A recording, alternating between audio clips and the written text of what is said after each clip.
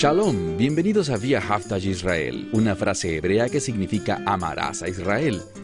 Esperamos que se queden con nosotros durante los próximos 30 minutos, ya que nuestro maestro, el Dr. Baruch, nos compartirá una enseñanza expositiva de la Biblia. El Dr. Baruch es profesor titular del Instituto Zera Abraham, con sede en Israel. Aunque todos los cursos del instituto se imparten en hebreo, el Dr. Baruch se complace en compartir este video semanal en inglés con doblaje al español. Para más información, por favor, visítenos en amarazaisrael.org. Aquí está Baruch y la lección de hoy.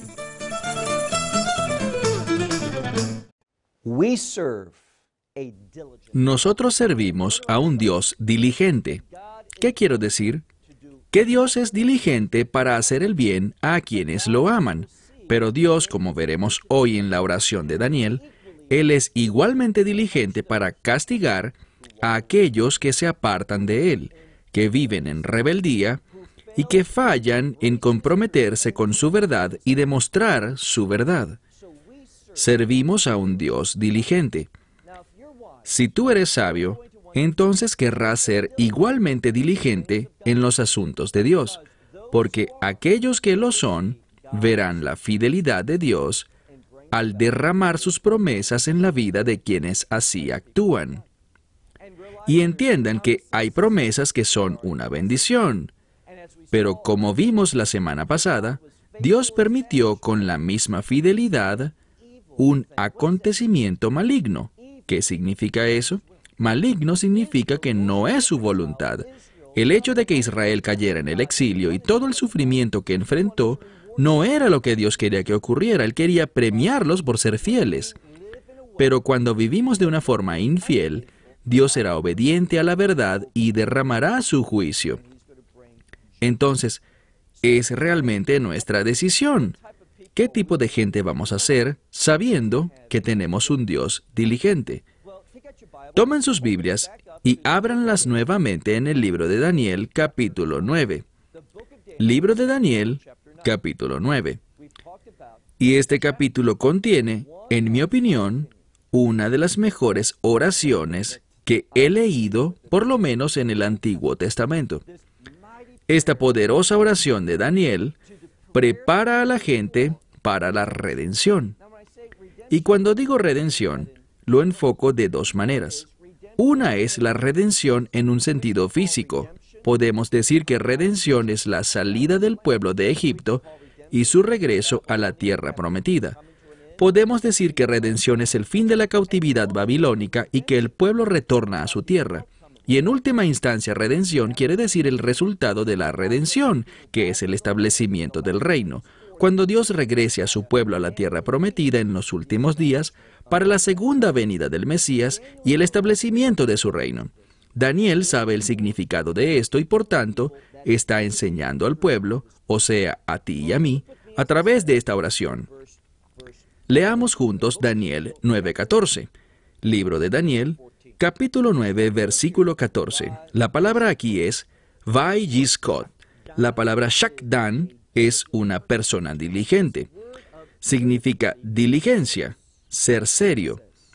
Dice, y el Señor fue diligente con respecto a la maldad, es decir, Él fue fiel para traer este juicio sobre Israel y traerlo sobre nosotros, porque justo es el Señor nuestro Dios.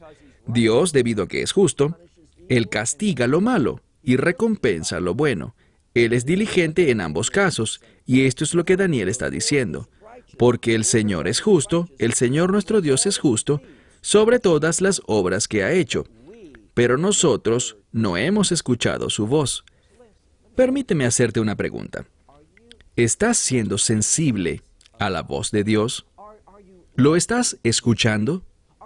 ¿Estás prestando atención a las Escrituras y a la revelación de la palabra de Dios, dada por el Espíritu Santo, a su iluminación del texto, cuando lo leemos y estudiamos, orando diligentemente para que Dios pueda ser nuestro Maestro? Eso es lo que Daniel estaba haciendo, pero dice que la gente no ha escuchado la voz de Dios. Verso 16. Mi Señor, de acuerdo a toda tu justicia, dice, tu ira ha venido y tu furor sobre nuestra ciudad de Jerusalén y sobre tu santo monte, porque hemos pecado y por la iniquidad de nuestros padres. Entonces dice, todo esto está ocurriendo, este juicio, todo está sucediendo por causa de que hemos pecado. Nos enseña que Dios no es débil ni piensa ligeramente con respecto al pecado. Es algo importante para Él y desata sobre los pecadores una respuesta de Dios. Verso 16. Leamos específicamente hacia el final del verso 16. Y Jerusalén y tu pueblo, dice, se han convertido en desgracia para todos alrededor. Este pasaje es importante porque se supone que Israel mantenga un buen testimonio. Si lees en algún momento el libro de Éxodo, capítulo 13, verás que es un capítulo importante. El capítulo 12 es el Éxodo, cuando el pueblo abandona Egipto y tiene la experiencia de la Pascua. Y cuando vemos que se menciona a Israel al final del capítulo 12 y en el capítulo 13, Israel es llamado una congregación de testigos. Nos habla de su testimonio. Pero aquí, lo que dice al final del verso 16, en vez de ser un testimonio de justicia, en vez de ser una descripción de la verdad de Dios, ¿qué pasa? Mira al final del verso 16, dice, y tu pueblo se ha convertido en una desgracia. Es la palabra jerpá en hebreo. Una desgracia, una vergüenza, un oprobio para todos los que nos miran alrededor. Ellos no tenían un testimonio correcto, pero aquí hay un mensaje esperanzador. ¿Acaso Dios los rechazó eternamente? No, su castigo fue temporal, por 70 años. ¿Por qué 70? 70 se relaciona con el número 7, que significa propósito, para producir un cambio de santidad entre el pueblo de Israel. El exilio estuvo limitado a 70 años. Avancemos ahora al verso 17. Y ahora, oh Señor, escucha la oración de tu siervo. Entonces dice, escucha, Dios nuestro, la oración de tu siervo y sus súplicas. Ilumina, haz que tu rostro resplandezca sobre tu santuario que se encuentra destruido, desolado, por amor del Señor. Insisto, cuando Daniel ora aquí, no busca decirle a Dios que existe otra razón para que Dios escuche su oración que no sea quien Él es. No tenemos ningún mérito, no tenemos nada en nosotros que lo mueva a hacer esto. Daniel dijo una y otra vez, somos pecadores, somos desobedientes, no hemos sido fieles a ti. E Israel todavía sostenía esa conducta, esa condición. Pero Daniel sabe que Dios se moverá debido a su misericordia, debido a su amor y bondad, debido a que es un Dios perdonador. Él lo hará debido a quien Él es y no debido a quienes somos nosotros. Verso 18. Inclina, Dios mío, tu oído y escucha, y abre tus ojos y mira nuestras desolaciones. Ahora, es literalmente desolaciones en plural. Es una palabra que busca enfatizar que Daniel dice, no tenemos nada que traer ante ti que tenga valor. Nada que podamos enseñarte que pueda causar que tú actúes en favor nuestro. No merecemos nada. Recuerden que dice que Dios mantiene su pacto debido a que Él es un Dios de gracia, porque la misericordia y el perdón le pertenecen. Entonces Daniel está presentándose ante Dios en oración, entendiendo que si las cosas van a cambiar, que si viene una renovación, que si Israel será traído de vuelta a su tierra, todo esto vendría de Dios, gracias a quien Él es, y no debido a quien es el pueblo judío, ni gracias a la conducta de ningún ser humano. Es Dios. Él se lleva toda la gloria por las grandes cosas que Él hace. Verso 18 de nuevo. Inclina, Dios mío, tu oído y escucha. Abre tus ojos y mira nuestras desolaciones, y la ciudad sobre la cual es invocado tu nombre, porque no hay en nosotros justicia alguna, porque nosotros arrojamos nuestras súplicas ante ti por tu abundante misericordia. Una y otra vez Daniel sigue insistiendo en que no es por nosotros, no tenemos nada que demostrar, solo se debe a quién es Dios. Y miramos nuestra situación actual y cuán lejos estamos de lo que tú nos has llamado a hacer. Renuévanos, permítenos ser transformados de acuerdo a tu poder, a tu misericordia y a tu gracia. Verso 19. Y Señor, escucha, Señor, perdona, Señor, presta atención, y no te tardes. Por amor de ti mismo, Dios mío, porque tu nombre es invocado sobre tu ciudad y sobre tu pueblo. Aquí está el detalle. Cuando Él dice tu ciudad y tu pueblo, que es llamado por tu nombre, ¿sabes a qué se refiere? ¿Qué nos recuerda eso? Se trata de la palabra de Dios, la palabra de pacto de Dios que causó que esto ocurriera. Daniel entiende que lo único que él tiene, y por lo que puede elevar su petición a Dios, es esta relación de pacto. Por eso es que dice, tu pueblo, somos tu pueblo de pacto. Los demás pueblos no lo son, pero nosotros sí. Por lo tanto, debido a esa condición de pacto, podemos implorar a Dios por su misericordia, por su perdón, por su gracia, para poder ser renovados y por una oportunidad de servir a Dios una vez más. Déjame preguntarte, ¿crees que Daniel es sincero? Y por supuesto que es sincero. Él ha estado esperando 70 años por este momento. ¿Y qué está haciendo? Él es sabio porque él está orando para prepararse a sí mismo para lo que Dios está por hacer. Dios le dijo a Jeremías que cuando terminen estos 70 años, voy a reunir a la gente y traerlos de vuelta a la tierra. ¿Cumplió Dios con esto? Sí lo hizo. ¿Por qué lo hizo? ¿Porque el pueblo lo merecía? ¿Porque el pueblo hizo algo notable que obligó a Dios a librarlos? No. Él lo hizo, como dice esta oración en repetidas ocasiones, por causa de tu nombre, oh Dios. Porque esta es tu ciudad, oh Dios. Este es tu pueblo, oh Dios. Te pregunto, ¿conoces alguna porción de la Escritura donde Dios haya cambiado? Donde Él diga, ustedes no son mi pueblo. Podemos ir al libro de Oseas, y Dios dice eso, pero solo por una temporada. La gente cita ese verso y se olvida de lo que Dios dice, porque más adelante dice, y a quienes son llamados pueblo que no me pertenece, Él afirma una vez más, ustedes sí son mi pueblo.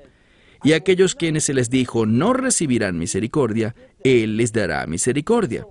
Entonces, Dios muestra su fidelidad debido a quien Él es, para renovar su relación de pacto, con el fin de producir el resultado de ese pacto, que eventualmente es el reino de Dios.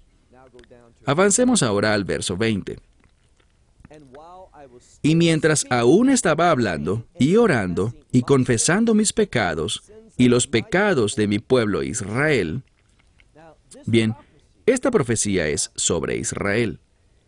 Es sobre Dios trayendo al pueblo judío de regreso a su tierra, con el fin de que las promesas proféticas de Dios puedan continuar.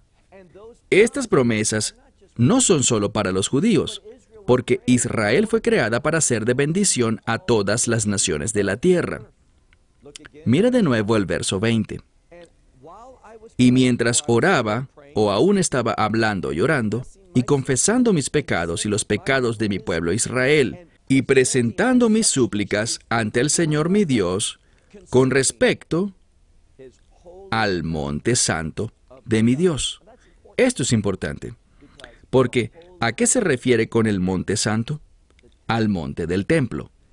Daniel tenía una carga porque el templo fuese reconstruido y la adoración se restaurara. Permítanme ahora tocar un asunto teológico por un momento. La Biblia habla, y déjenme darles la cita. Libro de Apocalipsis, capítulo 20. Hay otros lugares, pero aquí vemos una enseñanza clara. No es simbólica, no es algo alegórico. es un hecho. Vendrá un reino en el que el Mesías Yeshua gobernará por un período de 1000 años, y durante ese reino habrá un templo. En estos 1000 años tendremos un templo donde la adoración se celebrará. Daniel, hace unos 2400 años atrás, o quizás 2500 años, él estaba esperando con gran expectación y gran deseo que el pueblo regresara a su tierra y el templo fuese reconstruido. Y si tú eres entendido proféticamente, tú también estarás esperando que el pueblo regrese a su tierra, y por cierto ya está sucediendo. Ha venido ocurriendo desde hace 70 años exactamente. Y tú debes tener la expectativa de que un templo se va a construir en el monte del Templo de Jerusalén. El mundo dirá, esto es una provocación demasiado grande contra los musulmanes.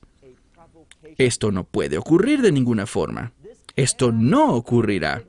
Eso dicen ellos. Pero les prometo que esto ocurrirá. Es solo cuestión de tiempo. Del mismo modo que Dios es fiel para traer a su pueblo de vuelta a la tierra, Él construirá un tercer templo. ¿Y sabes quién querrá que se construya ese tercer templo? El anticristo. Cuando yo hablo del templo milenial, y por cierto, no habrá ningún templo en la Nueva Jerusalén. Ese es uno de los parámetros que nos demuestran cuán equivocados están quienes enseñan hoy en día la llamada teología reformada, que combinan los versos relativos al reino milenial con los que hablan de la Nueva Jerusalén, ese estado final del reino, y los unen en una sola cosa. Eso es bíblicamente imposible. Hay muchas diferencias entre el reino milenial y la Nueva Jerusalén. En el reino milenial habrá un templo, no el templo del anticristo donde Él entrará, sino el templo del Mesías, desde donde Él gobernará durante 1000 años. Gobernará con vara de hierro y conforme a la verdad de Dios, porque dice, Kim met Zion tet zei Torah, porque desde Sion saldrá la Torah, Udvor Adonai Jerusalem, y la palabra del Señor de Jerusalén. Entonces, Kim met Zion tet zei Torah nos promete que en el reino milenial tendremos un reino basado en la Torah, basado en la palabra de Dios. Pero la Nueva Jerusalén, ¿en qué estará basada? En el poder de la transformación de la presencia de Dios entre su pueblo. Y déjame decirte que podemos empezar a experimentar eso ahora por medio del Espíritu Santo. Podemos experimentar una transformación espiritual en la que la justicia y la gloria y el carácter de Dios sean vistos en nosotros, porque no caminamos en la carne, sino de acuerdo al Espíritu. Y demostramos esta misma justicia de la Torah. Bien, volvamos al texto. Noten lo que dice.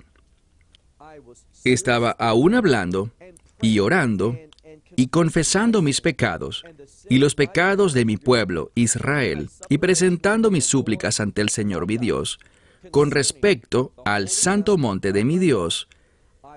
Aún hablaba en oración, y el varón Gabriel, el mismo ángel, es llamado el varón, pero muchas veces este término Ish se refiere a un ángel. Aún estaba hablando en oración cuando el varón Gabriel, a quien vi en la visión al principio, estaba volando y me tocó a la hora del Mincha Erf, es decir, del sacrificio de la tarde. ¿Por qué esto es importante? Sabemos que Daniel, y lo vimos antes en el capítulo 6, Daniel tenía el hábito de orar 3 veces al día. Shacharit en la mañana, Mincha en la tarde y Arvit en la noche. Entonces, es a la hora del servicio de oración de la tarde, cuando la ofrenda se presentaba ante Dios, y noten lo que dice el texto, mira de nuevo el verso 21, aún hablaba en oración, cuando el ángel Gabriel, este varón, a quien vi primero en la visión, voló y me tocó a la hora del sacrificio de la tarde. Verso 22. Y me hizo entender y habló conmigo diciendo, Daniel, ahora he salido para hacerte sabio y entendido. Entonces, noten algo. La oración causó que Daniel tuviera un encuentro angelical, porque estaba orando por las cosas de Dios, por la voluntad de Dios, porque lo que Dios dijo se cumpliera. Él estaba orando en el Espíritu. ¿Y qué pasó? Él recibió revelación. Dios le dio visión. Y este principio no solo es para Daniel, es para todo el pueblo hoy en día. Cuando oras, deseando lo que la profecía de Dios revela, cuando quieres un cumplimiento profético de su palabra, encontrarás que tu condición espiritual cambia. Así que una vez más, dice, Daniel, ahora he salido para hacerte sabio y entendido. Verso 23. La oración de tus súplicas salió, la palabra que he venido a declararte es que tú, ¿qué dice? Hamudot ata. He venido a declararte que tú eres deseado. La palabra aquí es la palabra para deseados, en plural. Así que implica que Daniel es grandemente deseado. Este es el mensaje. Cuando tú persigues la voluntad de Dios, cuando oras proféticamente para que la verdad profética sea cumplida en tu vida, en tu situación, en tu familia, en tu vecindario, en tu país, en el mundo, en Israel, cuando oras por estas cosas, encontrarás que Dios instruirá a sus ángeles para que ministren tu vida, para que te traigan madurez, crecimiento y revelación, y tu vida sea muy diferente. Eso es lo que Daniel está experimentando. Dice, al inicio de tu oración y súplica salió la palabra y vine a declararte que tú eres grandemente deseado, y para que entiendas la palabra y entiendas la visión. Es únicamente a través de la influencia angelical que podremos entender esta visión. Y por eso muy frecuentemente la gente malinterpreta esto y lo aplica para un tiempo al cual no le pertenece. Aquí, en esta porción de la Escritura, Dios nos está revelando verdades importantes con respecto a los últimos días. Noten lo que dice en el siguiente versículo. Versículo 24, donde se inicia algo. En este verso 24 empieza una profecía muy especial. Usualmente, si mencionas Daniel capítulo 9, la gente no piensa en esta poderosa oración que acabamos de ver, pero sí recuerdan esta profecía que empieza ahora con respecto a las 70 semanas de Daniel. Es probablemente una de las profecías más gloriosas en toda la Biblia. Nos habla y nos brinda una dispensación de tiempo para que Dios cumpla sus promesas. Nos habla de la crucifixión del Mesías. Nos habla sobre cómo Dios lo iba a traer a este mundo y menciona varios eventos clave.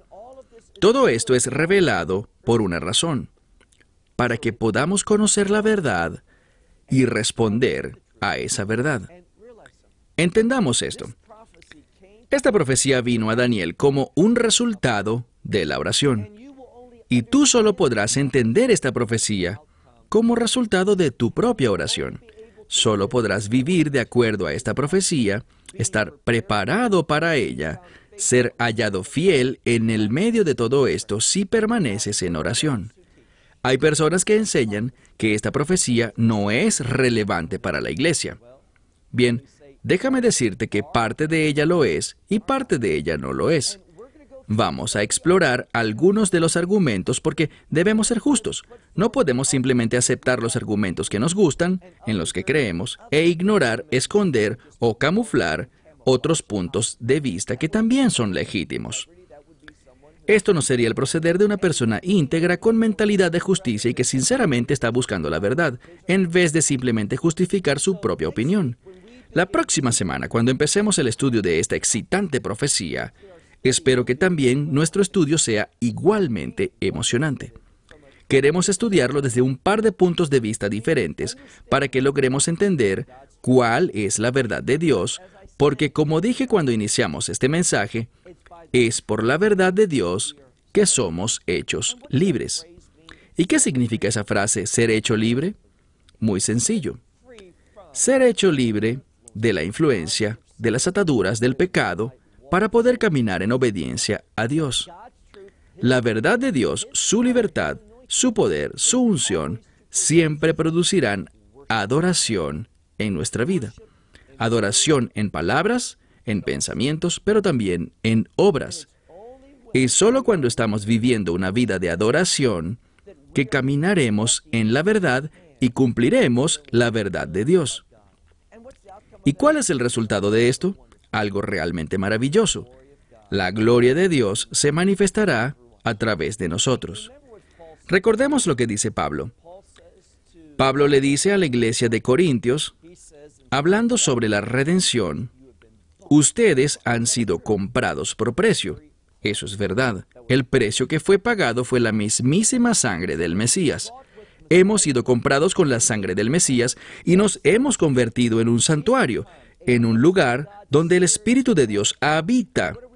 ¿Y qué se supone que hagamos? Glorificar a Dios con nuestros cuerpos. Y con el fin de lograr esto, ¿qué necesitamos? La profecía.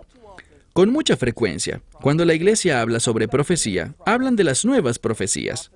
Vemos profecías en el Nuevo Testamento y no lo estoy negando, pero cada vez que un profeta en el Nuevo Testamento dice algo, siempre coincide con una profecía del Antiguo Testamento. Siempre. Entonces, cuando leemos a Pablo hacer énfasis en la profecía, esto busca comunicarnos la importancia no solo de la revelación. No se habla de nuevas revelaciones, sino revelaciones que nos dan entendimiento sobre las mismas revelaciones del Antiguo Testamento. Y de la manera como nosotros, como creyentes, apliquemos esa verdad en nuestra nueva condición de personas llenas del Espíritu, veremos grandes oportunidades para servir a Dios, caminar con Él, ser usados por Él, glorificarlo a Él y ser de testimonio para otros. Podemos tener una vida muy emocionante cuando caminamos en el Espíritu, persiguiendo promesas proféticas y deseando adorar a Dios en espíritu y en verdad. Estas cosas juntas nos dan o nos brindan la habilidad de ser usados y que Dios se manifieste en nosotros como su pueblo para sus propósitos y para su gloria. Es una maravillosa esperanza que tenemos por la Escritura y la unción del Espíritu Santo. Bien, se terminó el tiempo. Hasta la próxima semana cuando continuaremos con esta gran profecía al final de Daniel capítulo 9.